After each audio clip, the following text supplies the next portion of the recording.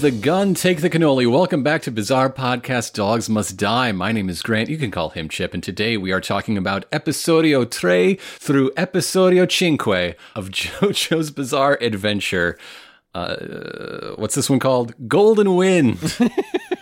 It's new. It's new. It's a new JoJo. I haven't built up the muscle memory in my mouth. My mouthful memory. Mm-hmm. I forgot that a bajillion people get introduced at a certain point in this, so we got a lot to cover.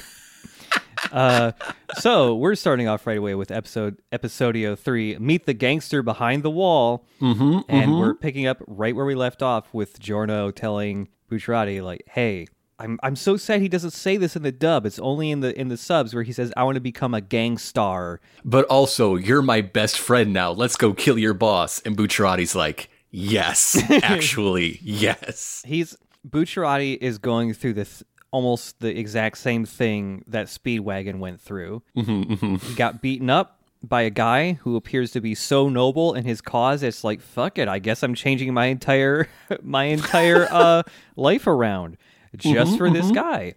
And you can tell he's a good guy because, like, he gets hit with a soccer ball and he just gives it back to the kids playing nearby and doesn't make a big deal out of it. Yeah. And then says, hey, Giorno, I'm going to get you initiated into the gang. But just so you know, if anybody finds out why you want to get in my gang, I will have to kill you. And you just got to deal with that. Yep. Giorno's just like, yeah, it's fair. Quote, a traitor stands alone on an island of isolation. Yeah. Bucciarati has bought into the dream that Giorno has here, and of a mafia that doesn't sell drugs to children. That is Yes. the one thing that really sets us apart from the other gangsters. So yeah, we head on into the OP, and when we're back out, Bucciarati is just kind of giving Giorno the rundown on the entire operation of the mafia gang he is in. Yes. Their familia, that the organization is named Passione, and he explains to a native speaker of the Italian language that means passion. Yep. What could passione mean? It's spelled so much like another word, but I just can't. But what this means is that, like, in the reality of this scene, Bruno would be saying, my good friend Giorno, my gang is called Passione. It means passione. Yeah. And they are in charge of basically all of the industries of Napoli, both the legal and illegal, because they are pulling all the strings, right? Mm-hmm. And nobody knows the name or the face of the big boss they're after. We presume it's a he, but like everything goes out through secret orders to his most trusted lieutenants, who then distribute things to the capos, who sort of manage day-to-day affairs. Mm-hmm. And below the capos are all of the individual gangs, like Bruno's gang, who we're about to meet, and a whole bunch of other teams that all have their own specialties and their own territories.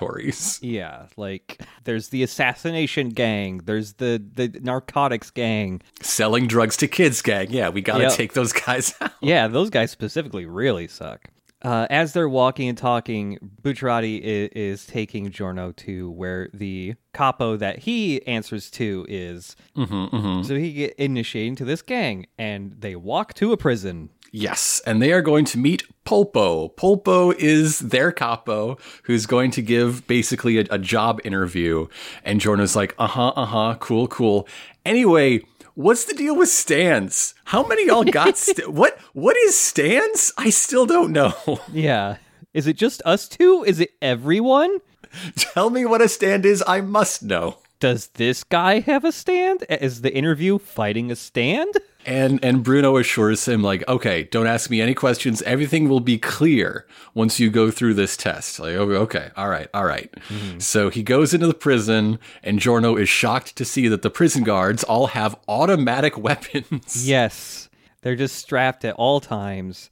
Also, just gonna say, try to keep in mind what these prison guards look like in Part 5, so that when we get to the prison guards in Part 6, eventually we can do a fun little comparison. I will say these are all normal human beings. Some of the most normal human beings we've seen in all 5 parts. Yep, they're just people. The most remarkable feature you get on any of them is just that the lady prison guard who is patting Giorno down and body searching him kind of has like tiny eyebrows, but that's it. Mm-hmm, mm-hmm. So, pretty standard rules like you might expect. He cannot bring anything in. He's getting a pat down to make sure of it. Mm-hmm. He's not allowed to bring anything out.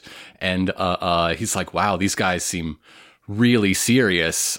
From the way Bruno talked, it's like Polpo is running this place from the inside. Like he could walk out of prison anytime he wanted. He just doesn't want to because it's chill for him in here. But like, wow, these people are like doing real prison guard shit. That's a little shocking. Must be because all the cameras and they still got other people to answer to too. Okay. Mm-hmm. And so he is told like, okay, walk down this hallway on your left. That's where he'll be. With like neon green haunted lighting? I love the lighting in this hallway. How much is the mood lighting costing the average Italian taxpayer? Come on now. Yeah. And Giorno's just like, oh, I'm not being escorted. And they're just like, no. And they just slam the door behind him. And inside, he sees a large prison cell that is not covered by iron bars, but rather just a big plexiglass sheet. It's very Silence of the Lambs, I guess. Yep. Inside is a stark white room with like exposed toilet and all of the things that you would expect a prison cell to be, except that the bed is huge and incredibly ornate. Yeah. It's covered in bright yellow sheets with this like green embroidery and trim. Mm-hmm. And then the bed grows a hand. Oh my God, that's not a bed. That's a man. That is a living man. Yes. The largest normal, quote-unquote, human being we've seen in JoJo. This guy is not a normal human being. Polpo is the king of the trolls. He has black sclera. He's not a human being. Yeah, okay. Actually, he has a voice filter on his voice, too, to make him sound a little demonic. This man, if he were standing straight up, would probably be like 10 or 12 feet tall. And he can't because he's in a cell. Yeah. He has a roof over his head. We will never know how large he is. Yeah. His head alone is at least 250 pounds of meat. He's very big. He's a very big man. I just like that Polpo can lay down in such a way that he becomes the perfect shape of a bed. This is not a standability. He's just huge and he could just be rectangular all of a sudden. Yeah. So yeah, this dude just transforms from bed mode into human mode.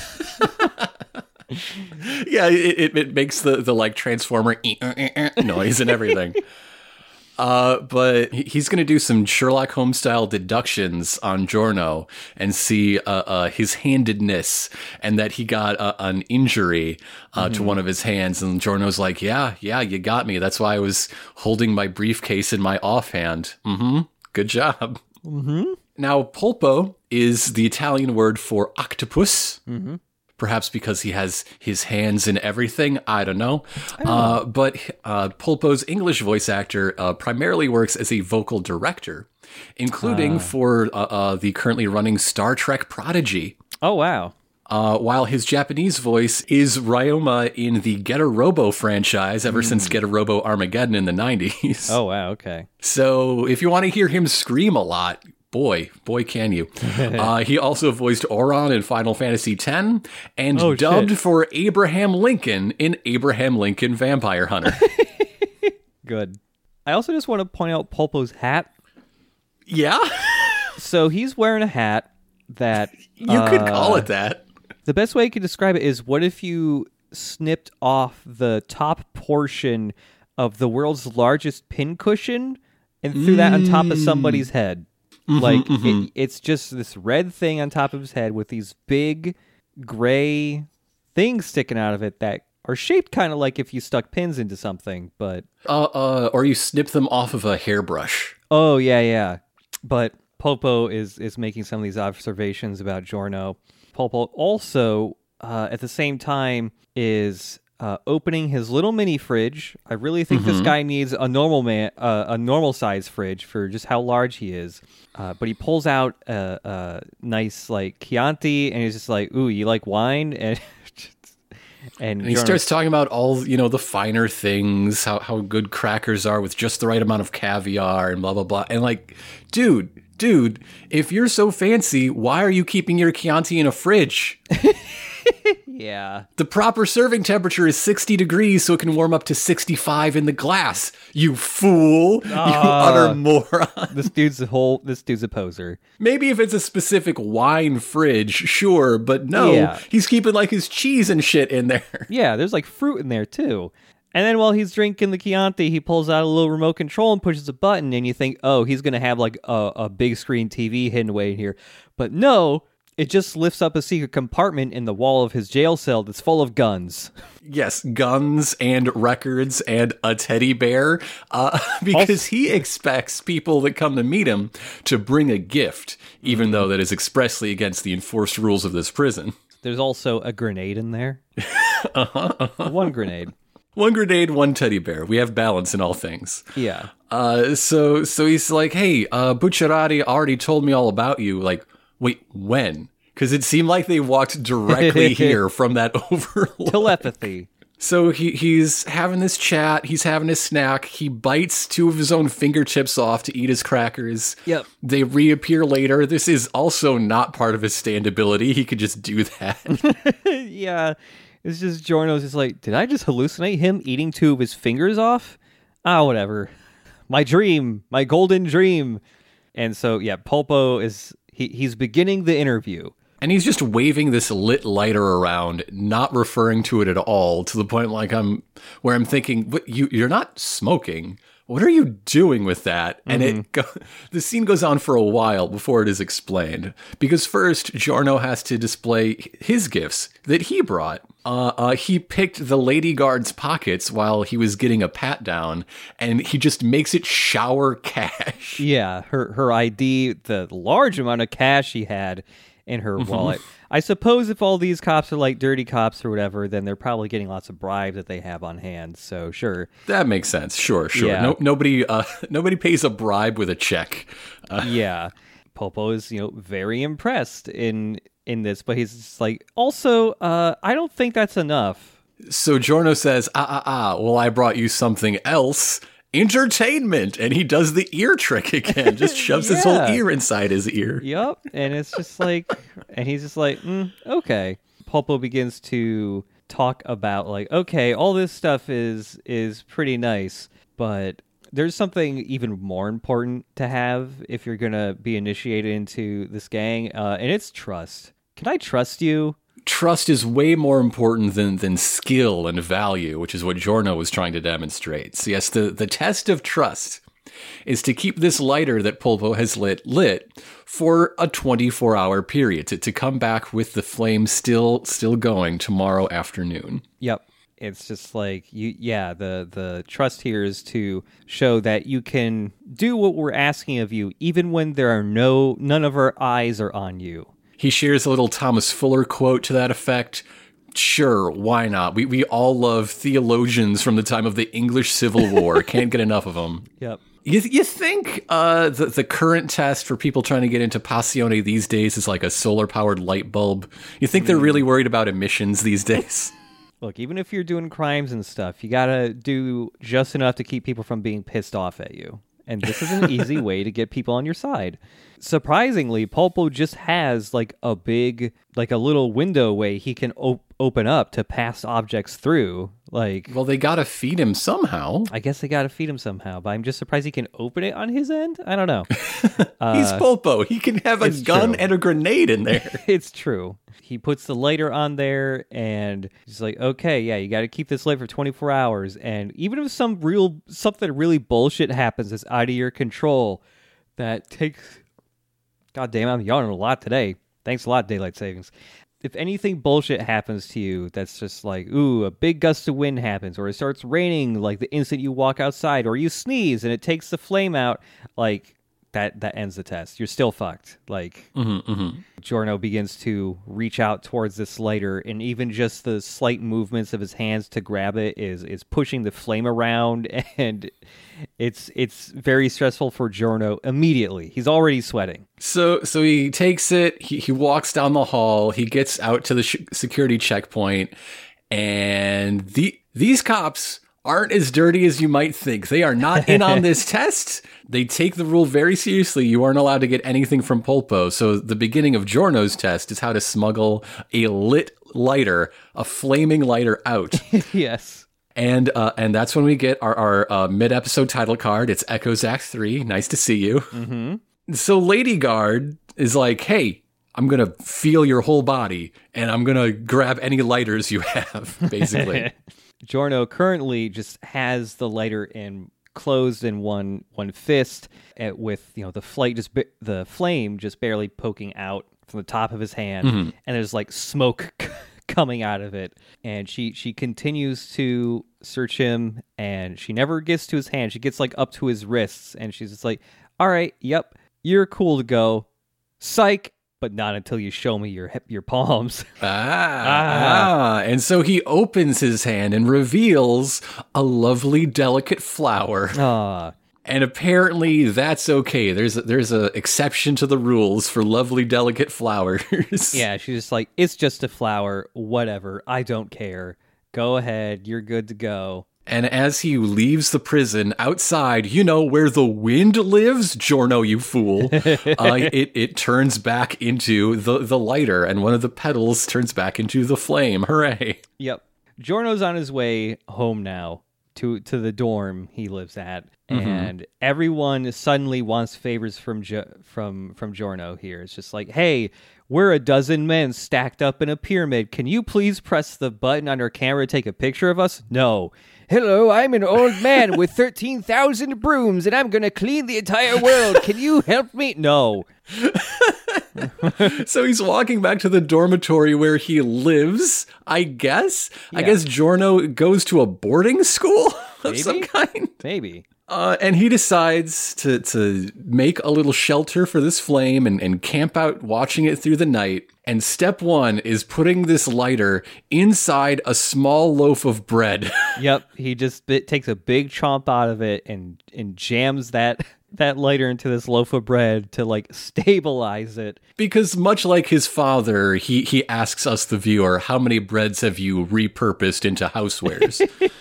So yeah, he puts that bread on a plate and then puts that on a table and just surrounds it with tons of random objects to block wind and to keep stuff from touching it. And that's when Koichi tracks him down. Sorry, go ahead. I should mention there's just there's a shot when he's just like looking out his window after he's set up his little shelter, and he's got cans of Sprite in the background, and they are huge. They are like the size of his Now, are forearm. they cans of Sprite or are they cans of Sparite? Let me double check. Because we see Sprite later with a letter A inserted. Yeah. No, this one is called Spread. Oh! But it's clearly meant to be Sprite. These cans are larger than the loaves of bread. These are like 24-ouncer cans or something. They're huge. They could just get Sierra Mist. They are tight with the Pepsi people. I don't understand. Yeah. But yes, Koichi is here. He's just barging in, just opening Giorno's door, not knocking. Because he's here to search the room of the guy who robbed him. Like, he really wants his passport because he can't wait the 2 weeks to have it reissued at the embassy or whatever. Yeah. And so Giorno just disappears like Batman. It's unknown where he is for a moment while Koichi starts to flip the room. I'm like, dude, he said your shit is gone. If you make him say it again, you will die. That's how this guy works. Yes, Koichi is doing the JoJo thinking out loud a whole lot while searching the room so that Giorno can figure out what the fuck this little tiny man is doing. And Giorno is revealed to be just outside his dorm. Like he leapt out his window and just grappled onto the pipe that runs down the outside of the building. And he's thinking to himself about the vulnerability of the lighter he left behind and its flame that, oh, quote, he'll just think it's a fire hazard. Yeah, he will, because it is. And so Giorno's just like, shit, I gotta grab this lighter back somehow. Here I go, golden wind, golden experience. And gold experience is the most bizarre thing. Yeah. Maybe he's really the son of Cars because he's got all these animal powers. Yes. So keep in mind, Giorno can create life, but he can't command it what to do. Well, I mean, that's not true, though. He can make helpful suggestions, I guess. None of the life he's ever made has done something he didn't want. Yeah. At least not yet.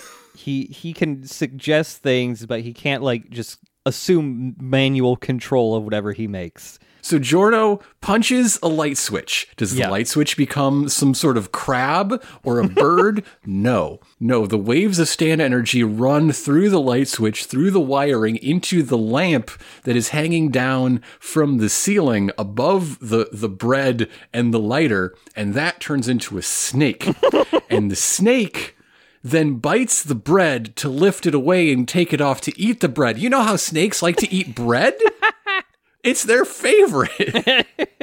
But the snake is a silly, stupid snake because curling around the flame, the snake has now burned itself. And so the snake drops the bread and the lighter falls at an odd angle. So it is now no longer safely nestled among these desk objects. It is leaning against this sort of small paper file sort of like drawer thing where Giorno keeps his important documents.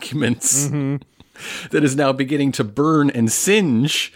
This is what draws Koichi's attention because he finds his passport in there starting to burn, and so he grabs it and smacks the flame out, not paying attention to the lighter lit behind him, which gives Giorno time to reach in and grab the lighter without even being seen because he's the world's greatest pickpocket. Yep. And so now Koichi's just holding a piece of bread with a chunk bitten out of it. And he's like, I thought there was a lighter here. Well, I got my passport. Dope. Oh, man. And so Giorno's got the lighter. Snakes don't eat bread. They don't. Snakes don't eat bread. Look, Giorno's only 15 years old. They haven't taught that yet in school. You don't learn that until... The snake would know! This is not an actual rule of golden experience, but just imagine if it's like the animals you create with this power do what you think those animals do. So if you're just the dumbest dude alive and believe that snakes eat bread, that snake will eat bread. Can you imagine if Araki, like, cared about that and is like, yes. Okay, so what Giorno does is he takes a steak out of the fridge and turns that into a lighter holder. Oh, my God. Just put the lighter in the body of a dead mouse. Hell yes. Yeah. Giorno's just leaving the entire building, and he's still got the lighter. The flame is still lit. He starts walking down the stairs he went up earlier in the episode, and out of nowhere, he gets splashed with a torrent of water, extinguishing the flame. From that ancient janitor. Yeah, the Koichi-sized old man janitor. The flame is extinguished, and this old man janitor is just like, oops, I'm extremely interested in this lighter. I can fix it. It probably works like lighters do. Just push the button on it. And it turns out he's right, but it nearly burns his face off because an 8-foot jet comes out when he relights this thing. Yeah. Maybe that's the test. If you come back with 3rd-degree burns, Polpo knows you fucked up. Before he lights it, there's a bit where the old man is just like, I can fix it, and he holds the lighter up to his ear, and he's just like, I can still hear the gas coming out. Or whatever, and Giorno finds this very ominous, and he's just like, oh shit, does this mean the test isn't over? And after, like the old man lights the flame, a huge jet comes out, and Giorno's just like, this is fucking weird. And then when he looks up straight ahead, a stand just walks by. A very spooky stand. Yeah. A stand that seems to have a metal face wired together out of plates. Yep. It's generally humanoid. It wears a big sort of shapeless, flowy cloak and a giant padded hat. Kind of like it's wearing a big cushion for a hat. Yeah. And it's got little horns bending down out of its temples. It's fucking cool and it's spooky as shit. And it is never named in the episode. Yeah. This stand is one of my all-time favorite stand designs. He's just really cool looking.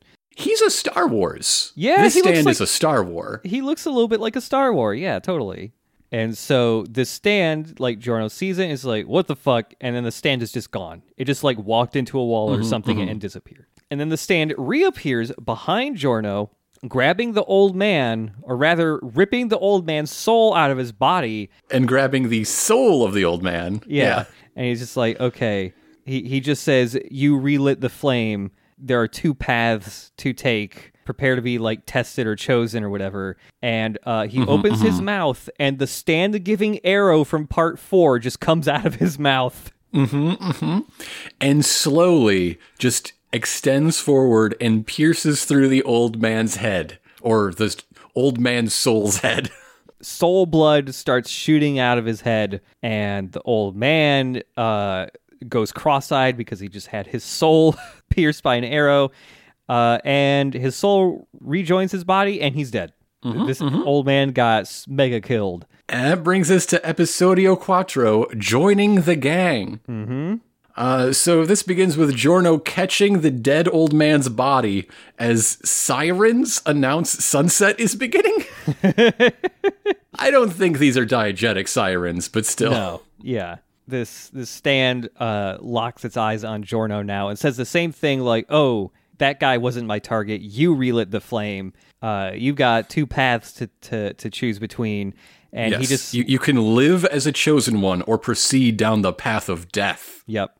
And Giorno tries to dodge all these lunges the stand is making at him, but it's not good enough. He grabs Giorno's soul like via his foot and rips it out. And of course, because he's already got a stand, his soul is golden experience. That brings the OP. So after that, gold experience is just getting suffocated, getting choked out. Yep. And blood is bursting out of Giorno's hand as gold experience is trying to like block the arrow and grab at it. Yeah. And this is when Giorno decides Pulpo is not a very nice man. Yes.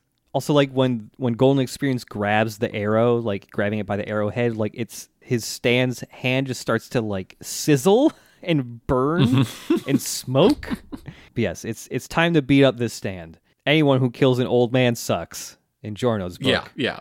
It's almost as bad as selling drugs to kids. Yep.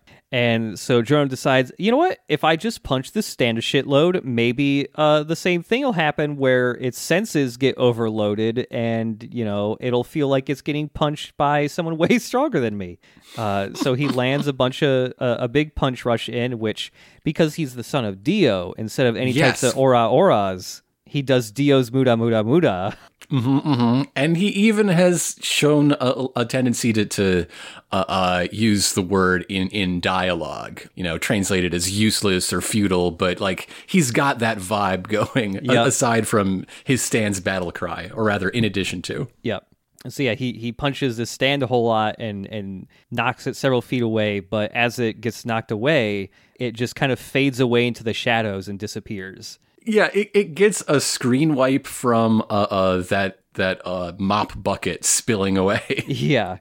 Giorno's just like, oh, shit, where'd this dude go? And as he's looking around, you get a close-up, kind of like a profile view of Giorno's face, and you can just see a very small dent start to slowly form on his neck. And then, oh, shit... The stand is just behind Giorno now, and it's got it's got golden experience in like a headlock, and it's just trying to jab the arrow clean through its neck until the shadows shift and the sun comes through, and it just sort of like sizzles this enemy stand, and as it retreats away. Yeah, this gives Giorno enough time to escape, and he just kind of like stumbles down the stairs. As he like lands at the bottom of the stairs, he notices he's in sunlight. There's a lot of shadow creeping up behind him because the sun is setting, and he just barely, with one finger, just taps the shadow, and then boop, the instant he does, the stand appears right there. This is around when Koichi comes downstairs, and he's still not entirely convinced Giorno isn't a supervillain murder man. Yeah. And seeing this old dead janitor is really not looking good. Yeah. Yeah, he's like, I saw you talking to that old man earlier when I was tracking you. Like, wait a fucking second. You kill this old man? This is pretty suspicious, you gotta admit. And that's when the mystery villain stand grabs Act 3 out of him. Yeah, you while they're like arguing for a second there, you can see the stand approaching Koichi. Like, you can see a 2D like projection of him just on the shadows leading up the stairs, and he just like slides up them. He grabs Echoes here. And Giorno is just like, well, fuck, gotta save someone else now. And so he throws Golden Experience at the stand, gets hurt in the process. Yeah, he keeps trying to give himself stigmata with this arrow, I swear. Yeah. So he gets hit in the hand with the arrow again. But in the process, he was able to strike the railing to the stairs here that's casting shadow and turns it into vines. Yes, vines of morning glories that then spread open and pull away to let the sunshine in and strike the stand and send it going back from whence it came. Yeah. And now Koichi's just like, maybe he's not a serial killer. And Koichi's like, by the way, that arrow right there is really bad fucking news. We got to kill this guy right away. And Giorno's just like, hold the fuck up. What's that arrow? Also, can you please tell me what stands are? So much of like this opening stretch that we're still in is really written in with the idea in mind that this could be somebody's first JoJo part. Yep. Like we're trying to explain what stands are through action, but we have our main character being like, if you don't get it, it's okay. Yeah, there's a lot, but we'll get there in due time. Yeah. Koichi does not feel there's enough time to explain any of this stuff. And like, why should I be helping you or whatever? And they've also figured out the basic like shadow transit power of this stand, that the worst thing you can do is be in a shadow. Oh shit, the sun is getting closer and closer to the rooftops. We're in trouble. Just go to a 24-hour Walmart. Nobody has shadows in a Walmart. You're true. Fine. Yep. Like, Giorno convinces Koichi, like, okay, we're on the same side here for now. And he does this by explaining, like, yo, I've got hell of convictions. I have a golden dream, dude, and I gotta see it through. I'm a nice guy secretly. And Koichi's just like, okay, fine. I'll explain what the arrow is too, just a little bit as a treat. Now let's figure out how to beat the shit out of this stand.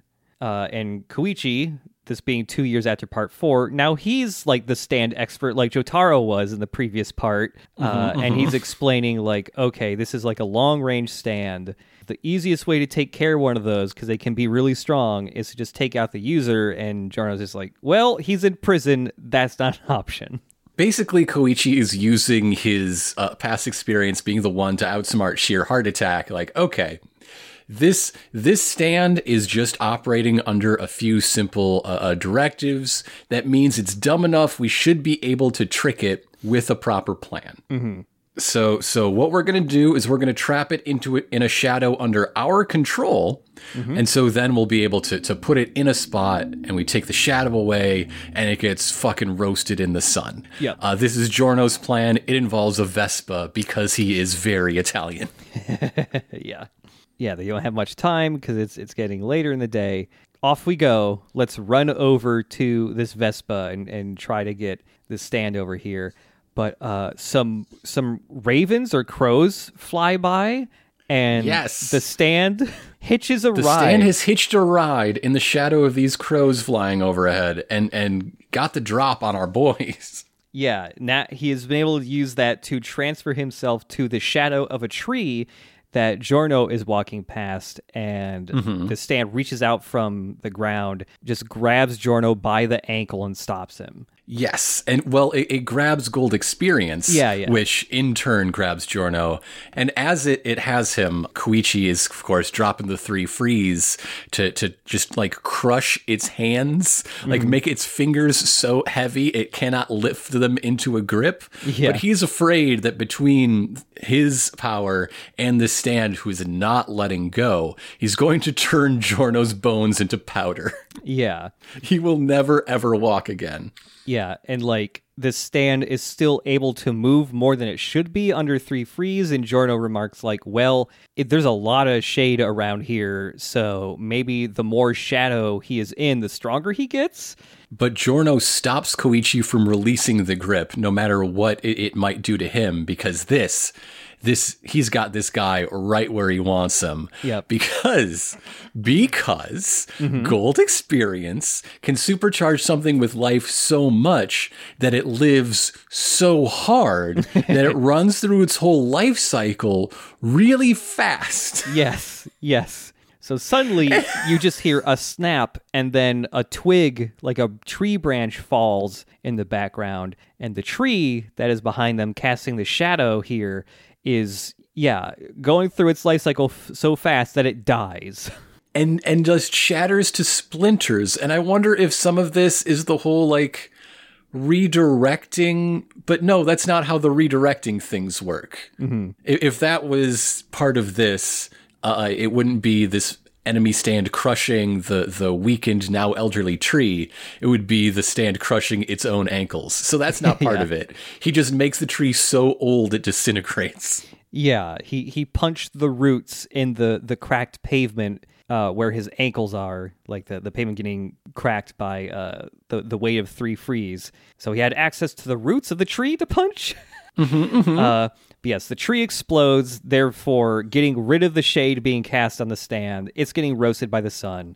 And it's being pinned in place by 3 freeze so it can't, shriek and shrink away. Yep. Before he actually goes in for the killing blows on the stand, Giorno asks Koichi, like, hey, can you just walk, like, 2 steps to the right? And he's, like, framing it with his fingers. Like, and then he's like, okay, yeah, that looks good. And then he punches the shit out of the stand. So yeah, it sort of dissolves in anguish, and Giorno's like, I don't know if this counts as passing the test. Yeah. So then we get a title card of the stand, which is the only way you would know, at least in the anime, that it is called Black Sabbath. Yeah, Black Sabbath. Very cool looking stand. And because it is never named outside this title card, you never have to deal with it being renamed Shadow Sabbath, which is not as cool. It's nearly as cool. Yeah. So after this little title card, Koichi is running immediately to a payphone and be like, oh, fuck, there's another arrow. I have to tell Jotaro right now. This really fucking sucks. This is so bad. Oh, my God. And then Giorno, puts his hand on the... why can I not remember the name of the little thing? The little switch the phone rests on. He just pushes that down so Koichi can't make a call. And he's just like, this has to be a secret between the two of us. You cannot tell anyone else about this arrow, because if people start investigating this, I might get exposed, and then the mafia will kill me. And keep selling drugs to kids. Koichi, drugs to kids, that's so bad. and like Giorno's drive to do this is so strong and like noble that he is able to convince Koichi to not tell Jotaro about this for now. And so, meanwhile, Pulpo is eating a giant ball of dough? Yes. It's actually a pizza, but it's hard to tell because you only see the backside of it. Yeah, he's eating a pizza upside down, and it's such a I guess, flexible and stretchy pizza that it looks like it was not baked. Yeah. It was just sort of painted on the bottom. Yes, please give me the rawest pizza you've got. I only have artisanal raw pizzas. Give me the gooeyest dough.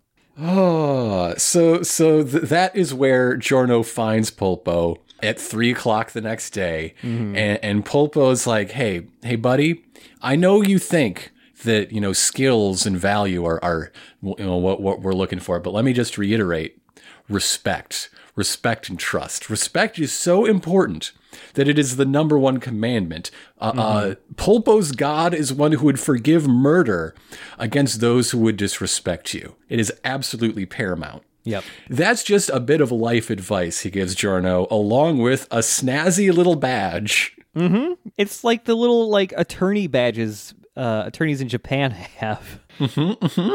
the whole time he is like talking about respect and all this, he's having more snacks after the massive Polpo-sized pizza. He's eating an apple and a banana that he pulled out of the fridge.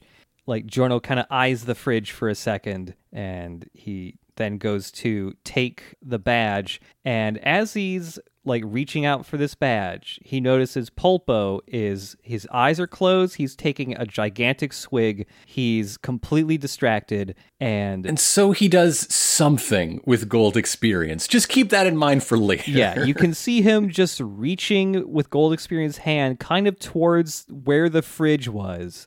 And that's all you know for now. So meanwhile, on the outside, Koichi has called Jotaro, but with, a sort of Giorno-approved story to tell. Basically, like, hey, this kid you're worried about, he's probably not going to conquer the world and plunge it into a new dark age. I'm like pretty sure he's chill. And if he does conquer the world, it'll be in a good way, I think. He's got a good heart at the core of him, and Jotaro's just like, how can you tell? And Koichi's basically just says, I can see he may be the son of Dio, but I can see like the honor and the beliefs and the good drive for justice of the Joestars within him. And like, you get to see part 5 versions of like old man Joseph in here, just like floating in the sky as Koichi talks about this. It's like a part 5 style, but it's part 3 designs for Joseph and Jotaro. Yeah, which is wild to see. When Koichi did not know these men. He saw photos. I don't know. So yes, he is also thinking about Jonathan's balls. And then he decides, quote, I'm long overdue for some sightseeing, and just goes off on his merry way. Yep.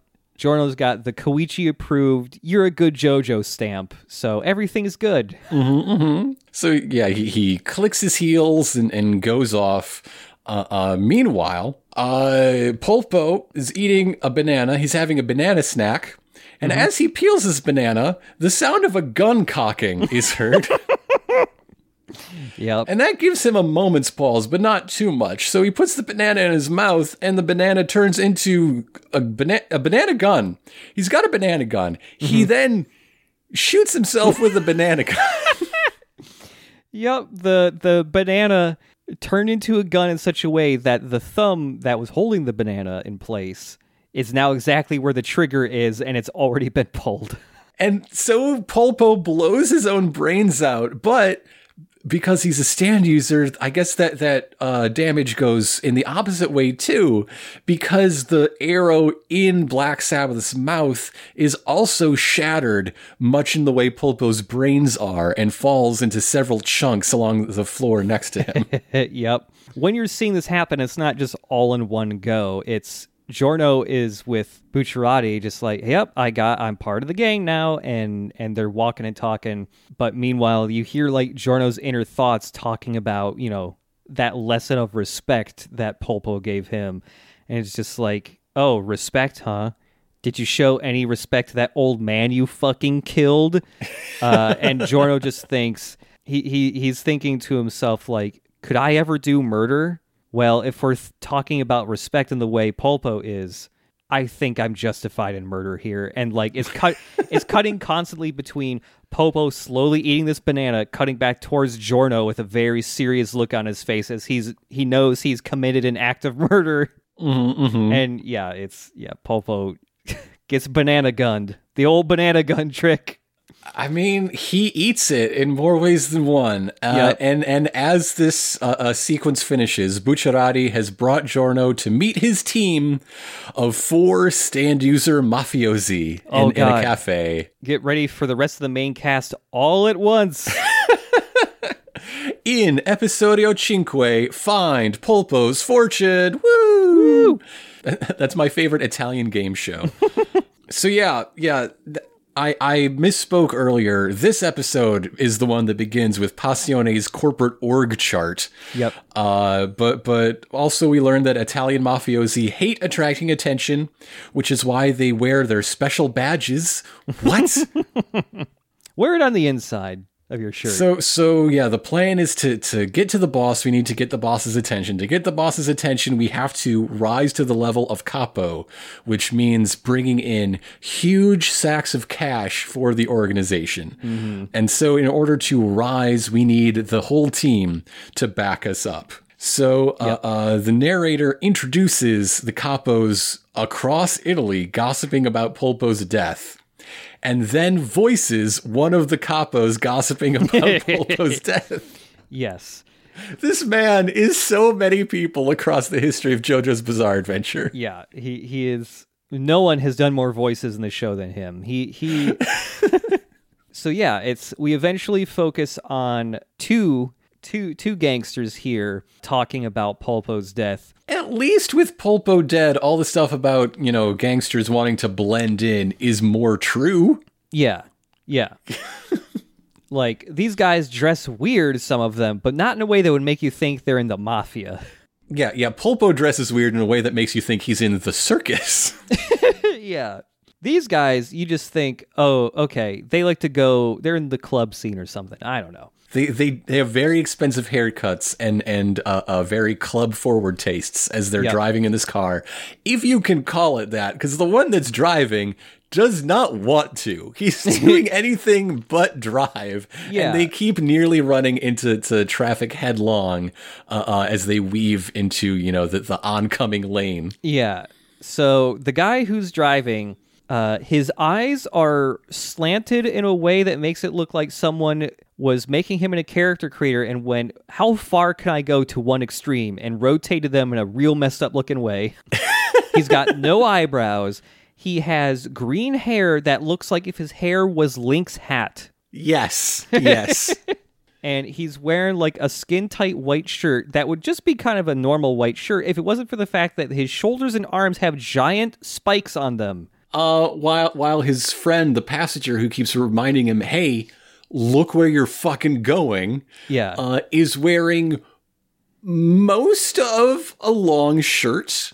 Yep, the sides are cut out. Yes, so you can see his obliques very well, and a deep V, of a sort of lavender or a very light purple color, and his special haircut is orange dreads. They aren't knitted together, but they are long, separated individual locks that makes me think of how are your dreads hanging together if they are not actual dreadlocks? How does that work? And he's just wearing a hat that's kind of casting a shadow on his face, so you can't really get a good look at his actual facial features or anything. But they're both talking about rumors that have been around for a long time in Passione about how Polpo has a massive fortune. Not just a fortune, he has fucking pirate treasure. Yeah. He turned it into doubloons and gemstones. Yeah, the rumors is if you converted it all into cash, it would be like 5 billion lire or something like that. It's so much money that not even all of it is invested in the mafia. Some of it is just his own personal cash he is and treasures he has hidden away. And also, people who are in the know about this are in the know that if Polpo shared his deep secrets with anybody, it's Bruno Bucciarati. Yep, he was like the most trusted dude. And hey, if the guy with the orange hair, orange locks is like, damn, if I got a hold of that money, I could instantaneously ascend to the rank of capo. And so the driver disappears. Yes. Which again is no change to how well this car is being piloted. Yeah. Just accidentally playing chicken all across Italy. And so Orange Guy's like, oh, damn it, Zucchero, where did you go? Come on, we were supposed to be in this together. Yeah. So yes, Zucchero is the Italian word for sugar. Mm-hmm. He's a very sweet boy. We're going to be meeting a lot of characters. Well, there's still like band and music references throughout part 5 for sure. We're going to be meeting lots of characters named after food. Yeah, apparently Bucciarati is named for an Italian cookie, like a name brand cookie. Yeah.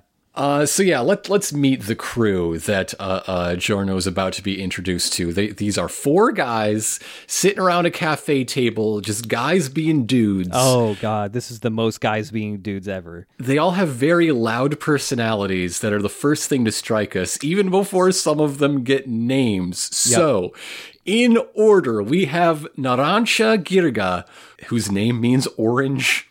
And he is a grade school dropout that is trying to hit the books and learn something, specifically today working on multiplication. He's probably the most androgynous JoJo's character to date. Yes.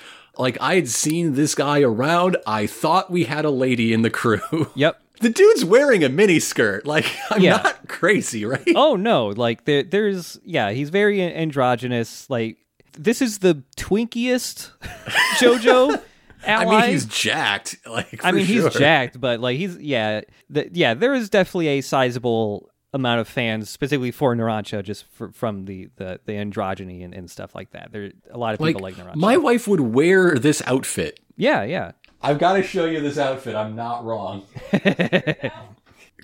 All right, come over here. Let's get this on recording. With slight alterations. I don't know. No? Actually. Okay, all right. Well, let's compare it to this guy's outfit. Oh yeah, I totally wear the other guy's outfit first. We'll talk about him in a second. So yeah, Narancia is wearing like a black top, kind of like Polnareff's, but with more straps that are there's shoulder straps, but additional straps that He's wearing a 5-strap tank top. Yeah, the 2 over the shoulders, and then the other 3 come to a collar around the neck. Yep, Narancia's got like kind of like an orange. It's not a hat. There's not enough there to be a hat. So it's like an orange headband, but it's got an additional band that goes up across the top of your head. Yeah, it's like someone said headscarf, and he thought, yeah, I got it. Yeah. And no. Yeah, like a big belt, kind of high-waisted, that leads to like this orange and yellow kind of plaidish mini skirt going over like these purple-ish pants. He's the scamp. He's the youngest of the group, at least until Giorno joins, and he's just a little shit stirring. I guess he's going to be the funny one. Narancia is like the little. That's plural for oranges. Narancia is like the little gremlin of the group, I suppose. If every group has to have a gremlin, Narancia's definitely that. Narancia's English voice was Mikazuki in Iron-Blooded Orphans, so both the English and Japanese voices of that Gundam protagonist have been in JoJo's as different characters. Nice. His English voice was also 9S in Nier Automata and Mob in Mob Psycho 100. Oh, that's why I recognize the voice so much. Makes sense. Yes. All right. While Narancia's Japanese voice was Deku in My Hero Academia. Okay, yep. And dubbed the character of Newt in the Maze Runner trilogy. Oh, shit, okay. So Narancia's patient, but not infinitely patient tutor in his learning is Panacotta Fugo. I don't think I got to explain what Panacotta means in this naming scheme. Yeah. And he is wearing a green business suit, but I don't know what kind of business he's doing. Yeah. Because there are huge circular holes cut in the pants and arms. Yep. It doesn't have a deep V, but it's got a really wide neck. It's got a pretty wide neck, and he wears it wide open below one button over the sternum to reveal that there is no underlayer. He's not wearing a shirt under this jacket, just a tie. Just a tie, like a purplish tie. With strawberries on it. Yeah. He's just green all the way down. Otherwise, his hair is kind of similar to the orange guy in the car earlier. Yeah, kind of like a lighter orange mullet with long bangs. And he's very patient and understanding and encouraging until Narancia does the wrongest answer in the history of multiplication homework, and then he becomes incredibly violent and starts beating him for being so damn stupid. And in fact, just grabs a fork off the table and jabs it into Narancia's face. Just like stabs him in the cheek. So yeah, he's the 2 boys in this boy of this part, I guess. Mm-hmm. And Fugo's English voice has done a lot of like Power Rangers monster voices.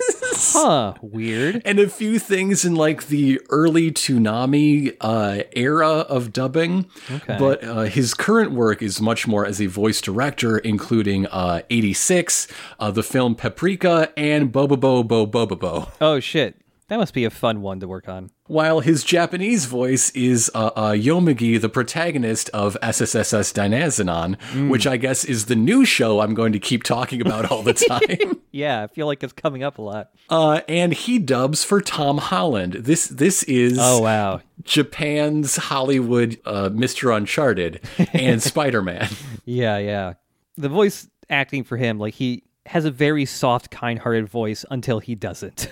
Guy number 3 is Guido Mista. They just call him Mista. Mista means mixed. It's supposed to be a reference to mixed salad, I guess? Yeah, or mista, rather. That's right. It is an Italian word. Yeah. I should be doing better at that. And he wears a crop top sweater with like a crisscross diamond pattern of white piping, which is mirrored in his hat. His hat that looks like it's worn in a dystopian sci-fi. It's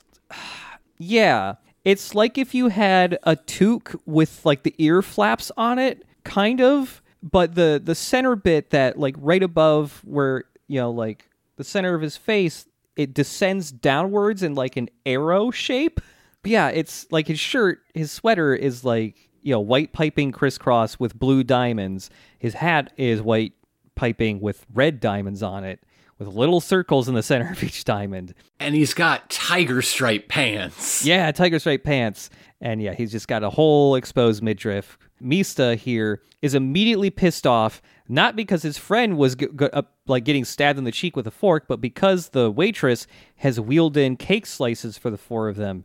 So there's 4 cake slices. And this dude is extremely superstitious, and he hates anything that comes in the number 4. Because in Japan, 4 is like the same character as death. There's a whole superstition of 4 meaning death.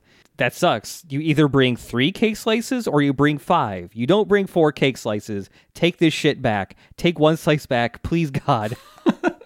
His English voice, we've met before. He's our mid-Michigan compatriot who was Superfly's guy back in part 4. Oh, okay, cool. He also voices the Great Deku Tree in Breath of the Wild, and is currently dubbing the idol fanboy who wins the lottery in Odd Taxi. Okay. Have you checked out Odd Taxi yet? I have not watched Odd Taxi. I keep hearing it's really good. I am about 2/3 through it, and it is indeed really good. Okay, I gotta check it out. Like the structure of the plot, just following these people as they keep running into one another, and things are reverberating across the cast in ways that only the viewer can really understand. It's a lot of fun. It's very Coen Brothers. It's very Tatami Galaxy. Ooh, I love Tatami Galaxy. Yeah. Yeah, I gotta check that out. While Mista's Japanese voice is, again, back to Gundam Iron-Blooded Orphans, the gangster and ultimate wives guy, Naze Turbine. Also Xenos in Final Fantasy XIV, and Little Mac in Smash Brothers. Oh, okay. Yeah. Fun. While Mista is freaking out about the number of cake slices, and Fugo is stabbing his friend for thinking that 16 times 55 is 28 somehow.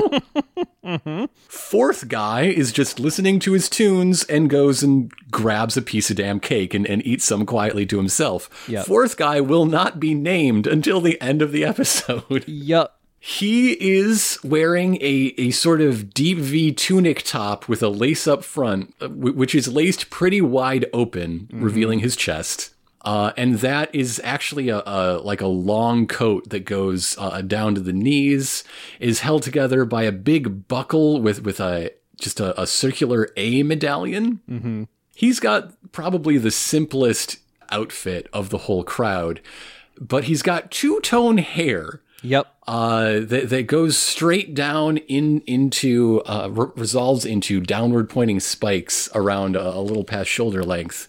Although the top is a big 6 or 7 pointed star in a darker shade of purple than the rest of his very pale purple hair. Yep. Yes, this is Leon Abacchio, and he's the quiet one. Yeah. Abacchio means lamb meat. In Italian, I guess they have a word for lamb aside from lamb. The same way we say beef instead of cow. Right. The Italians say abbacchio instead of the word for the animal. Okay. And so while Abacchio here is just getting a slice of cake and drinking some tea or whatever, Narancia here has whipped out a pocket knife and is threatening to slit Fugo's throat for stabbing him in the face. And this is where Giorno and Bruno walk in, and Bruno's just like, fucking shut up, stop being dudes. You're making a lot of noise in the restaurant. Here's the new guy. He's 15 years old. Now, Abacchio's voices, you won't hear them much, relatively speaking at least, but his English voice was Captain Zeon in Gundam Build Divers Re-Rise and Chief Wheeler in Lego City Adventures. Okay. He does not have as extensive a library as some of the others here. Yeah. While his Japanese voice was Grimjow in Bleach. And as promised, Kenneth Slegg in Mobile Suit Gundam Hathaway, told you that'd be coming back. And he dubbed Bernardo in the new West Side Story if you want to hear him sing. Okay, cool. So yeah, as soon as Bucciarati, breaks up the fight and is like, hey, this guy's Giorno, meet him. He's on the team now. He gets dragged away to answer a phone call that came from here at the cafe. Because I guess this is their hangout. People know this is where you find Bucciarati. Yep. And yeah, so Bruno's getting a phone call. We don't get to hear what is being said on the other end. He is getting some type of news on the phone because he seems shocked by it. There's an open window nearby where a very tiny old lady comes by and is like begging Bucciarati for help.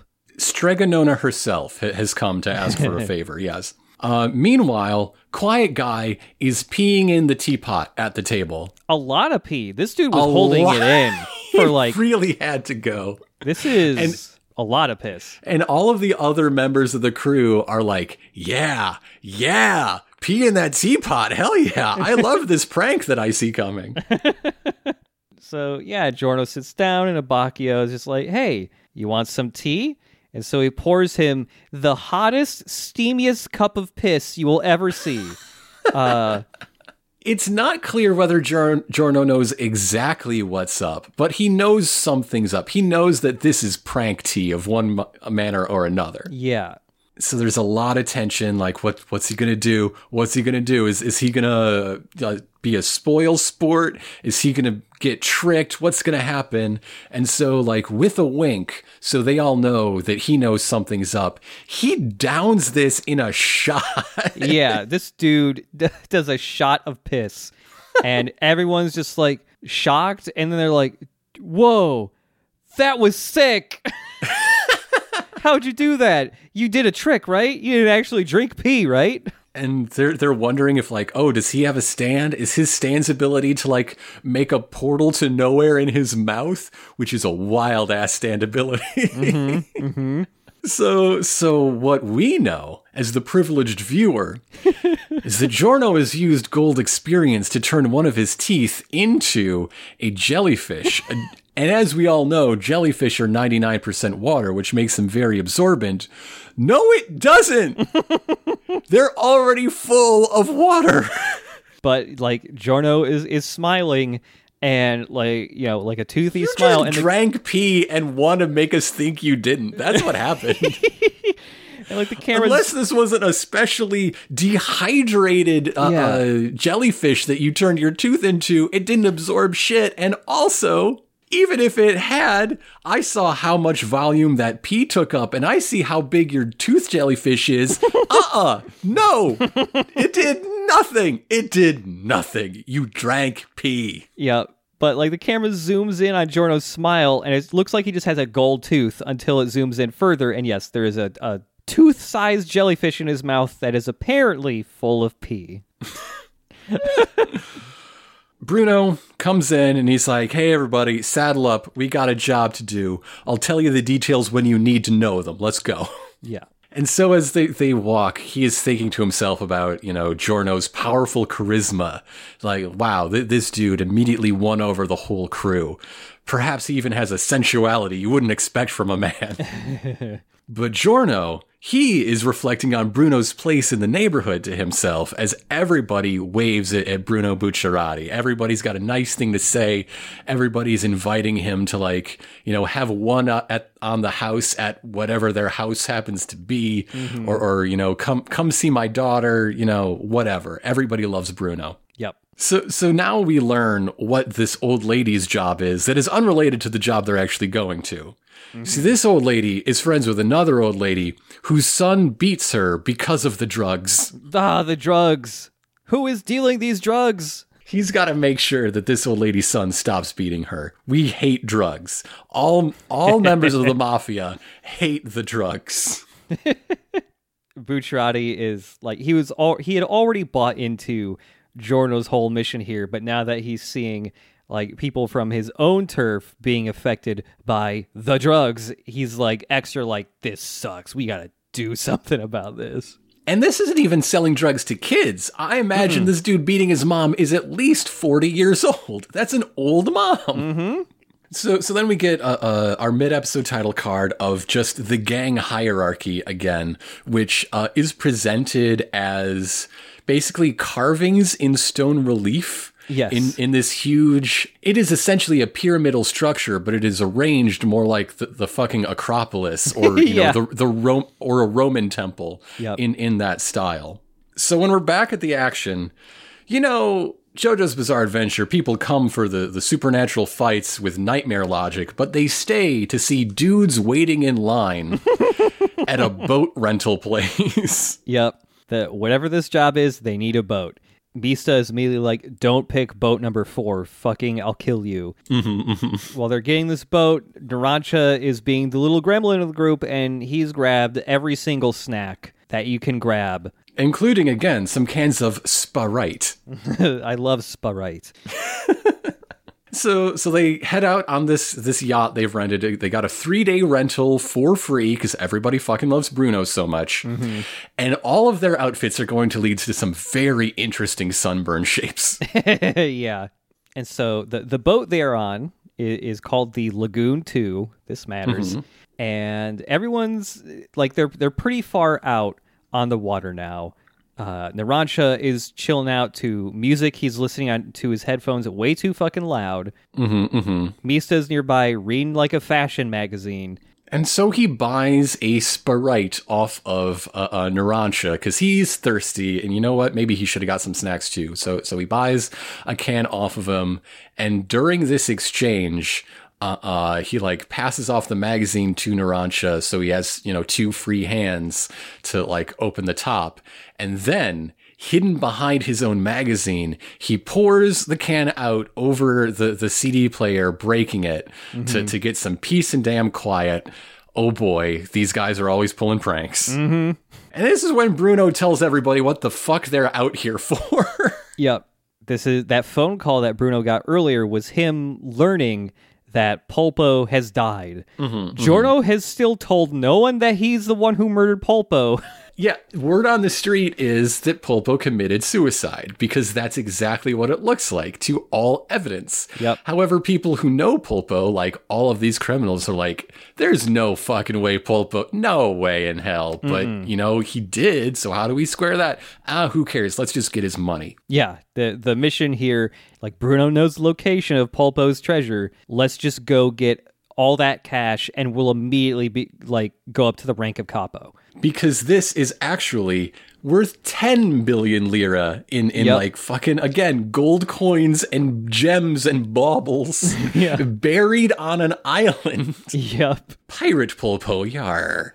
By the way, that's about 2.8 million in US dollars, at least by present exchange rates. I imagine in 1995 when it's written and 2001 when it's set, it's not that different. Yeah. Yeah, Bruno has not been telling anyone what they're doing until this point because he is very paranoid of other people in the mafia spying on them to learn this info. And as he's talking about it, Narancia, who is the furthest back from the rest of the gang, he's like on the very top of the boat, like watching from afar while everyone else is like right next to Bruno. He seems to like fall over and trip. Yeah. But before this, when the crowd is reacting, I think it's interesting how each of them thinks about this news. Like, Fugo and the quiet guy both think to themselves about how they knew Bruno would be capo one day, and, like, good for him. Although one of them in terms of, yes, my prediction is coming true, and the other, like, yeah, man, you deserve it, bro. Yeah. While Mista is just real excited to go play pirate and have this sailing adventure. And Narancia is the only one who talks out loud, asking, where exactly is it hidden, though? Where on this island are we going? Yeah. And that's when he falls down and gets dragged through a drain, apparently, because they go check out where he was last seen, lift open a hatch, and it's just... but it's not a hatch down. It's just like a little bit of storage with like bilge drainage in case of rain. Where is the boy? Where is the small boy? A single shoe of his is there, and that's it. And so everyone's just like, okay, Narancia, what the fuck? Where'd you go? And they all start searching the boat. And then Mista disappears. Fugo goes to check on Mista down deck, and so he opens up a hatch to go down, and then he disappears.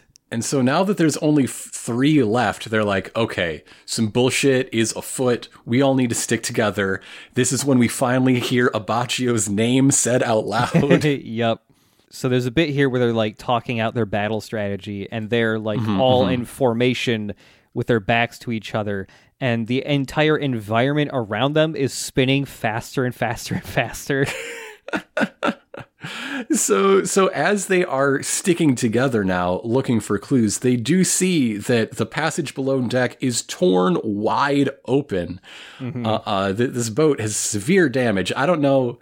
Is the security deposit also on the house? I don't know how that works when they get back. But Bruno is pretty sure it's another member of Passione trying to get the treasure, picking off the crew to scare him and make him talk. Yeah. While Giorno is sure that the missing 3 are all still alive somewhere on the boat. Yeah, he had turned Narancia's shoe from earlier into a fly, hoping for it to return to its owner, and it's kind of near the air. It's just flying back and forth in a holding pattern where the boat has kind of been torn open a bit. Because flies are stupid. But Giorno's rationale is like, Narancia is like there where the fly is, but there's something weird going on that the fly can't return to Narancia. It's just hovering at the location where he should be. And so Bruno is like, okay, I know how we're going to do this. Abbacchio, it's time to bring your stand out. You're the man for this job. And Abbacchio is not ready to commit like that, because how can he trust Giorno? Yeah. This is where we really get into it, that this is an undercover story, at least for now, where everyone, okay, we might have fun together, breaking each other's shit and having some pranks, but at the end of the day, I don't fucking know you. And to know my stand when I don't know yours is to have power over me. I know you can drink pee, but I don't know what you can do in a fight. Yeah. So yeah, Abbacchio ain't doing shit. And I believe he calls Giorno a coward. And so Giorno's like, oh, for fuck's sake. Okay, time for interview number 2. Here's all my fucking JoJo ass convictions and bravery and stuff. I'm gonna run straight towards where that fly is. So a tentacle arm grabs his ass. Yeah. And another stabs him with a rapier through the back. Yep, clean through. And then a bunch of wrinkles spread over his face. That's basically it. This spurs Abbacchio into action, like, oh, all right, new guy got fucked up. I guess I do have to do what I'm told. Let's go. And that's the end of the episode, or rather the episodio. Yeah, like you see Abbacchio. The very last thing that happens is he pulls out his stand. Of course, it's only like the face of the stand, so you can't see too much of it. But yes, next episode we'll start to see some of the stands of the rest of the group, especially Abbacchio's. And yeah, that's the end of the 3 episodes for this week.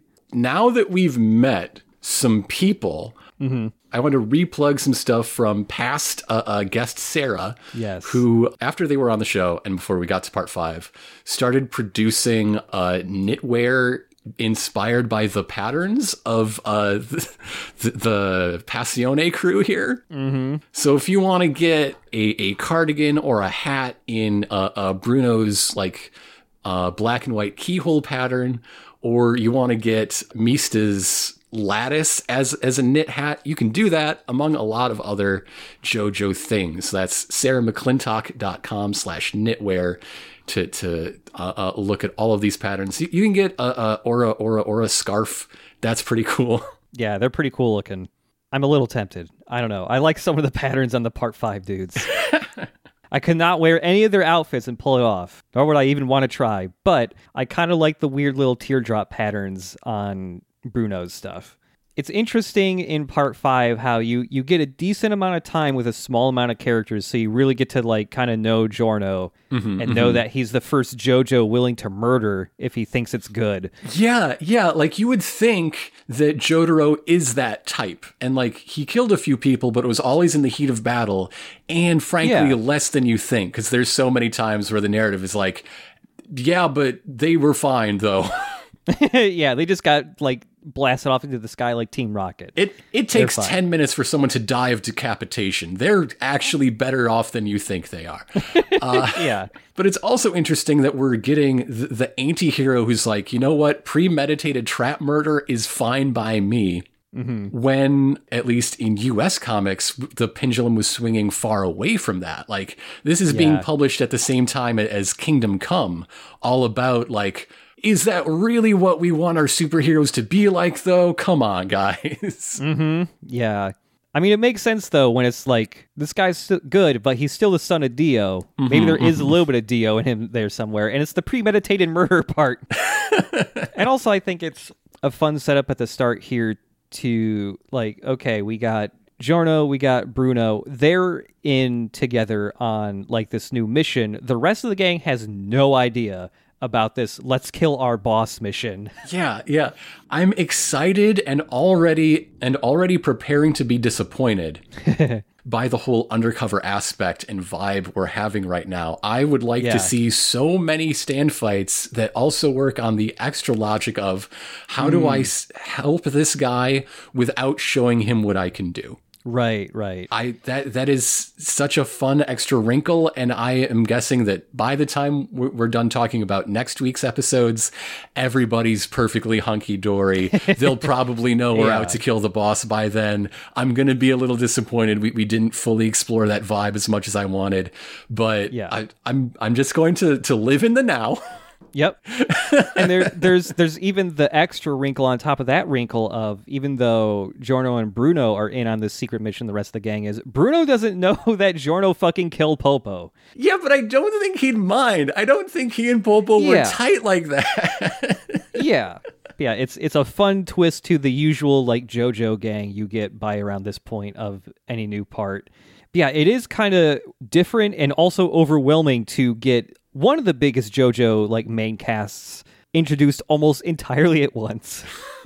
Like, we haven't had 6 main members that are with each other at all times, basically, since Stardust Crusaders, and one of those 6 was a dog that didn't talk much. Yeah, and usually one was dead. Yeah. We've got 6 whole dudes like at the same time right now. So it's a lot. We haven't, I think last week we didn't talk enough about the change in art style for Part 5. Yes, yeah. Because in part, I think it isn't as stark as the Part 3, Part 4 change. I think that's the biggest immediate change. But I guess if I were to describe it quickly, it would be that everyone's character designs are much more aggressive. Yeah. Like, I think the way noses are drawn is a really good case in point, because noses don't have outlines. Yes. They are only defined, one, by the thin vertical lines, like showing the curve of the bridge of the nose that's brought up from Part 4, but also the shadow underneath, which is just an angular polygon that also includes the nostrils, which are just pointy little blades. Yes. Everything is very pointy, all of the details. Very, very aggressive, very pointy. Yeah. There's also like a smaller new detail is just the fact that there's a lot more like small accent lines. Yes. on people's facial features and on their hands and stuff. They don't quite have the sharp cheekbones that part 3 did, but they kind of halfway come back. Everyone has like lines down their cheeks now, at least. And at least in more detailed moments and more close-up moments, like those long vertical lines are actually a series of very, very short horizontal lines. Yeah. Like everyone's eyes are a little more like accentuated now because everyone has very luscious eyelashes now. Like the outlines on people's eyes are a lot thicker now. Mm-hmm, mm-hmm. And it's maybe not as colorful as part 4 was, but when we haven't quite seen too many examples of it yet, but when the show really goes for it, it extremely goes for it in a way that even part 4 does not. And yeah, like aside from just that art direction too, like we are going even further into the change in body types, especially for the main characters. Like people are still ripped, but kind of in like a lean, sleek way. We've gone from a hunk to twink entirely. Oh yeah, yeah. Like the transformation is complete.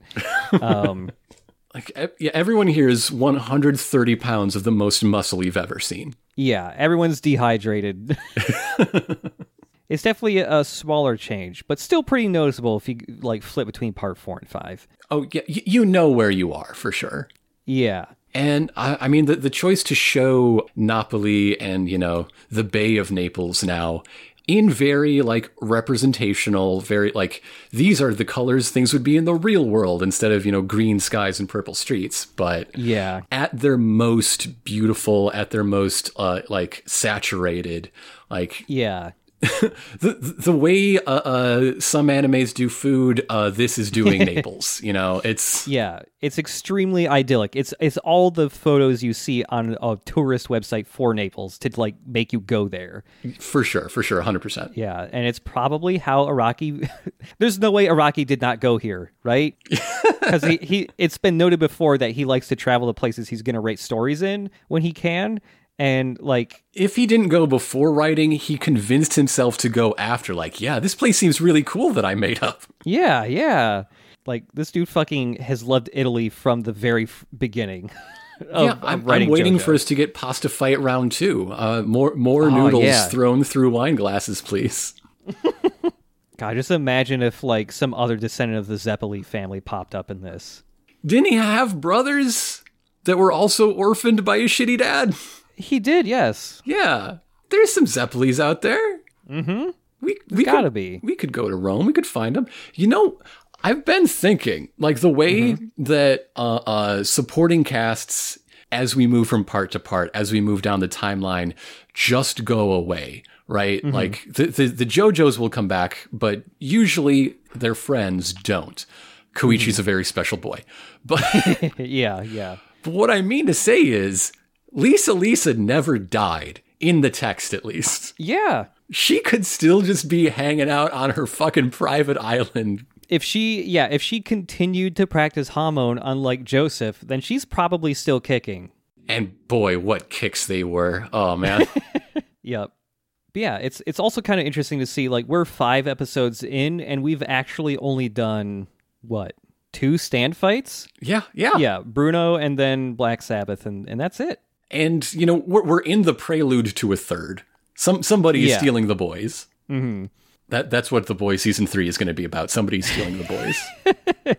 I really like the Black Sabbath fight as just being a pretty simple, like, beginner stand. Yeah. He just looks really cool. Also, the idea that this entire mafia is made of either people who are incredibly fastidious about lighters or people who survived the stand arrow and were like, yes, I want to be in the super mafia, please.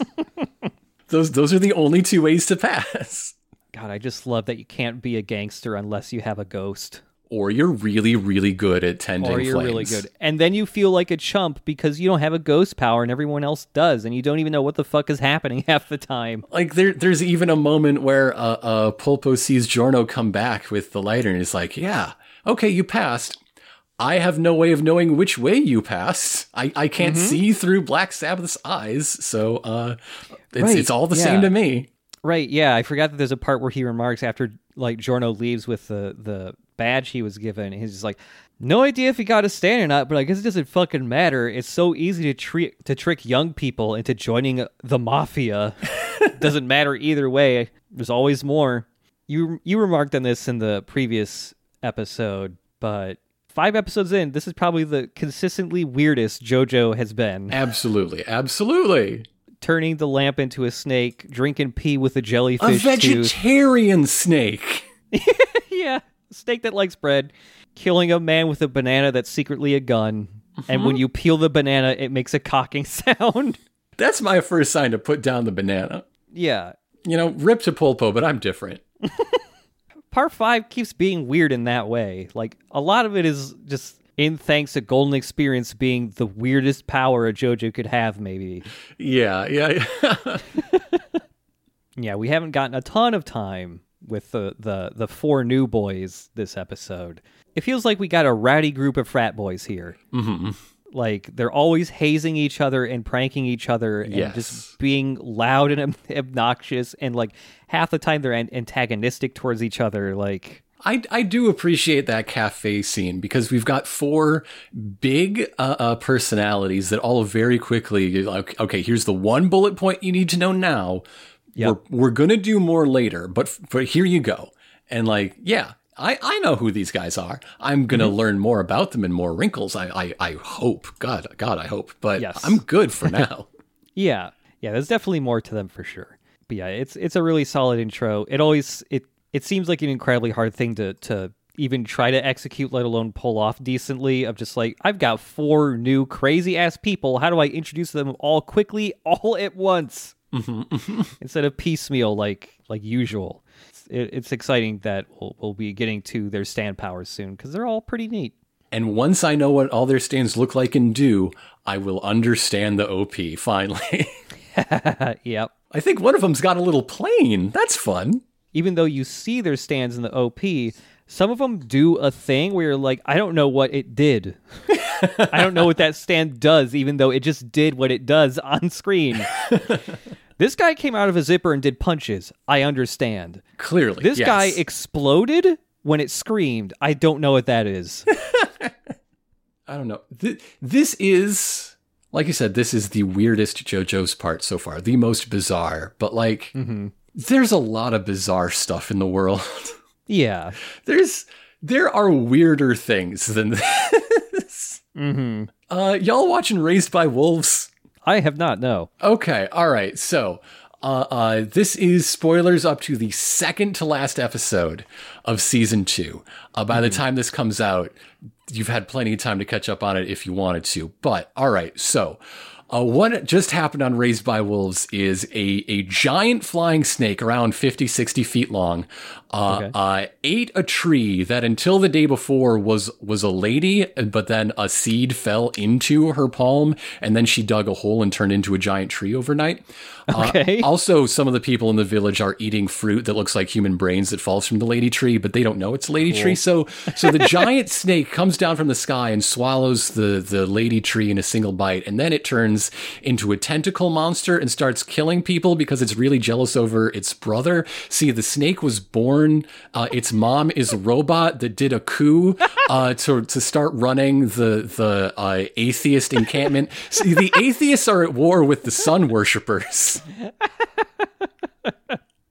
Yeah. And this isn't even touching the feral, acid-breathing merman that kidnapped an infant. See, this lady was having her baby on the seashore because she wanted to throw the baby into the boiling acid ocean because she didn't want the baby. Yep. And then it got stolen by a merman, and that made her want the baby. But then her adopted older brother, because she got kidnapped by the robots, so they're all siblings now.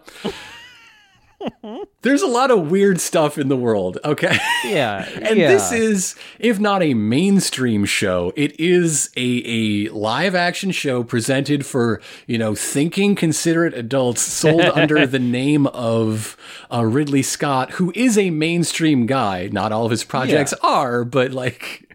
Oh my God. Incredible. I like it. I think I might need to watch that show. I want to see the Braintree. The stuff I really like about it is all of the like interpersonal drama around all of the wild shit that happens, and just the very, very Ridley Scott way that people have huge, powerful, boiling emotions inside, but show that through very flat affect. Huh, okay. That seems very distinctly Scott-ian. Sorry, what is this called again? It's called Raised by Wolves. I might check that out. The second season starts with one character asking another to permanently seal her 6 nipples. So... No one's ever sealed my nipples. What's going on here? Well, as far as I know, you don't have 6. If we ever run out of JoJo...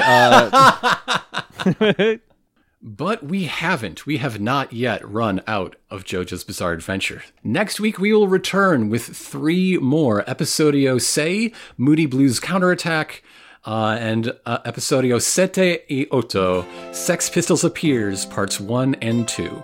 Yeah, Sex Pistols. But yeah, until then, see you later. To be continued.